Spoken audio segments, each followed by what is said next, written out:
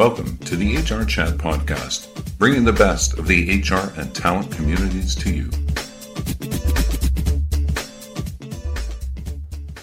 Many organizations are still battling with inherited legacy technologies and processes. The 2020 pandemic has left many companies in a mess. Moments of crisis bring several gaps to light that result in organizations devising plans to mitigate risks caused by gaps, treating crises as an opportunity to reinvent and realign organizational goals. In this HR Chat episode, we're going to be considering how globalization and virtualization of global payroll can help you stay resilient in volatile times. My guest this time is Felicia Cheek, Director of HCM Product Strategy at Oracle. For over 2 decades, Felicia has worked as a payroll advisor, consultant, both internal and external, and account manager with companies like ADP, Turner Broadcasting System, Xerox, the Hackett Group, and now Oracle. This podcast episode is sponsored by Virgin Pulse, the #1 global employee well-being solution provider, supporting 7.5 million members in 20 languages across 190 countries. Virgin Pulse offers solutions that deliver on their home base for health vision of simplifying and unifying other point products into a better together ecosystem and transform the mental, physical, financial, social, community, and emotional health of organizations and their people. You can learn more at virginpulse.com. Felicia, it's my pleasure to welcome you to the show. Great. Thanks, Bill. I'm excited to be here. And what I didn't mention there in the intro, and it's something we will be talking a little bit about today, is Felicia is also a speaker at the recent Rise Above 2020 Summit, which is produced by Neamo. Before we go any further though, Felicia, why don't you tell our listeners a bit more about yourself, your career background, and what you get up to at Oracle? So I have been working in the payroll world for many, many years, and I really have a passion for payroll. I like the fact that payroll touches every employee in any organization, and as a result, it's important that it's done correctly. So I've worked at companies like ADP, where we were actually processing the payroll for many companies across the globe. I've also worked at Turner Broadcasting System. So at Turner Broadcasting System, had a great opportunity to learn the end-to-end process, as well as all of the things that happen within an organization that impact payroll organizations' policies and procedures. And then advising has been where I've spent the majority of my time, and really from working at the Hackett Group, really from a global perspective, helping multinational companies develop their global payroll strategy. And of course, here at Oracle, I'm working on the Oracle Cloud HCM strategy team, really looking at how we position the product to help our customers be successful. Wonderful. Thank you very much. I'd love to hear from you a little bit about your recent session at the Rise Above 2020 Summit. Tell our listeners the topic and maybe some of the learning outcomes and why that matters. Yeah, so it was a panel discussion, and it was a panel discussion with other payroll provider organizations, including myself. And it was really designed to be thought leadership and looking at the global payroll from various perspectives. I think it was really good from a vendor perspective to share what we are doing to make the global payroll journey easier, how we're integrating and interfacing with local payroll vendors, and kind of just really making that a lot smoother. And so there was lots of good conversation, good insight, and hopefully our participants or the attendees were able to walk away with good information that would help them build a global payroll strategy that really minimized the number of vendors that they're having to work with so that they can streamline the global payroll process.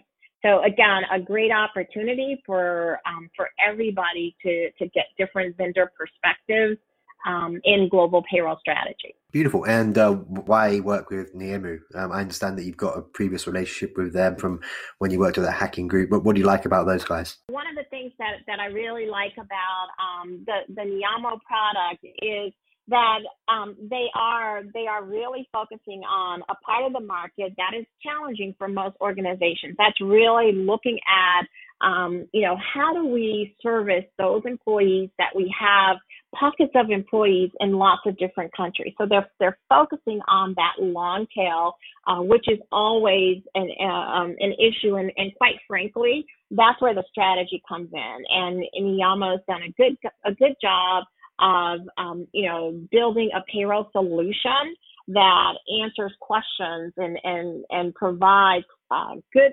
functionality in an automated fashion for multinational companies that have, they're in several different countries across the globe, but they have small employee populations. Niyama's a great solution for that. Okay, brilliant. Now then, as part of my homework ahead of this interview, I was reading a couple of posts that you've recently submitted to the World Wide Web. In a recent post on the Oracle site called Paying Employees Across the Globe, you suggested that payroll affects employee morale, business stability, reputation, career development, and recruiting. Can you explain that statement? Payroll is one of the most important things that a company does. It impacts every single employee in the organization. So when your employees are paid correctly, they're confident, they're comfortable with their personal well-being, and ultimately it leads to better performance, and they are better positioned to be an evangelist for the organization. So I definitely think that impacts the stability of the business, the reputation. You don't have employees that are speaking negatively about the company because they are uncomfortable or that they're going to be paid correctly. And as far as career development and recruiting, there are lots of things that we are doing in payroll today that can help from a recruiting perspective. So it's not just paying employees, but it is all of the different features and functionality. Some of the things that you'll hear about today is daily pay, really making daily pay or on-demand payments available to employees, which from a recruiting perspective is in some industries is a really good benefit. If an employee has all things being equal, and one company offers an on-demand payment option and another does, generally the employee is going to select, or the prospect or the recruit will select the company or the organization that allows that on-demand or daily payment option. Okay, thank you very much. In your opinion, how has the pandemic realigned the priorities of companies when it comes to managing their payroll systems and technologies? So that's, it is the question, right? Over the last few months, there's been lots of adjustments that payrolls had to be responsive to. And in most organizations, I would say all organizations have definitely come to value not only their payroll resources, but the flexibility and agility of the technology that they've chosen to use. So when we look at some of the things that payroll organizations have had to respond to, or organizations in general, is, in almost every single country across the globe, there have been some legislative changes, and that has had an impact on the agility. When we talk about agility and flexibility, we really had to show that, right, over the last few months. And so those systems or the technology that companies have in place that allow them to adjust relatively quickly to those changes and, make things available to their departments or their employees was really, really appreciated over the last few months. I know that we made lots of configuration changes that our customers were able to do pretty instantly without code changing to accommodate the legislative changes. The other thing that companies or organizations, I should say, have had to adjust to is working remote. A lot of organizations, even though they may have remote workers, they hadn't really looked at payroll as being, a process that could be managed remotely. And so the payroll organizations that I have been in touch with have been able to really adjust. And those that were using mobile technology that had really good processes documented and they were very automated, were really best positioned to thrive and adjust relatively easy. Those that were doing a lot of things manually were not really able to leverage mobile technology as much, struggled a little bit, but I will say I saw organizations across the globe adjust fairly quickly, considering most everyone had a business continuity plan in place. What we found generally was the business continuity plans were intended for not long-term, like we're experiencing. They were built for an event at a point in time. So we really put those to the test. And finally, I will say one of the things that I think as a payroll professional really makes me happy. There were instances of organizations that had things prioritized, and they didn't necessarily have payroll prioritized as high as it needed to be. And so in some of those organizations, it meant all of the payroll resources didn't have VPN access. And so when they had to work from home, that they struggled to get the access they needed. And so I will say that that payroll has moved up in the ranks, I'll say, for lack of a better word, as a result of this pandemic. And most payroll organizations perform very, very well, which makes me very, very happy. Okay, super. Thank you. Now, in the aforementioned article, you suggested that to better leverage the globalization trends occurring within and outside one's organization, payroll leaders should take several steps. I'd like now to go through some of those suggestions, some of those steps with you. Firstly, you suggested that it's vital to become familiar with the company's finance and HR strategy as it relates to regional and global service delivery. And by that, you also stated that you got to basically understand the broader global and regional strategies to ensure that payroll strategies and capabilities are in alignment. What did you mean by that? Yeah, basically the payroll strategy needs to align with that of the broader organization. And so, sometimes you have payroll leaders that are very busy and they don't necessarily get invited to the meetings, or they don't have time to go to the bigger meetings. They're not necessarily at the table. I think good, savvy payroll leaders make sure they're at the table, they're in those meetings, they're representing payroll, they understand how payroll fits into the big picture, and as a result, they're aligning their processes, their policies, their procedures to support the organization. They know where the organization is planning to increase or decrease operations. They build an agile organization so that they can grow or they can decrease their size based on where the organization is going. And that's most important, that we realize that payroll is, as transactional as it can be, it's a very important part of the organization, and it's built to support the organization. And we cannot build an effective strategy without knowing the goals and objectives of the entire organization. Okay, thank you.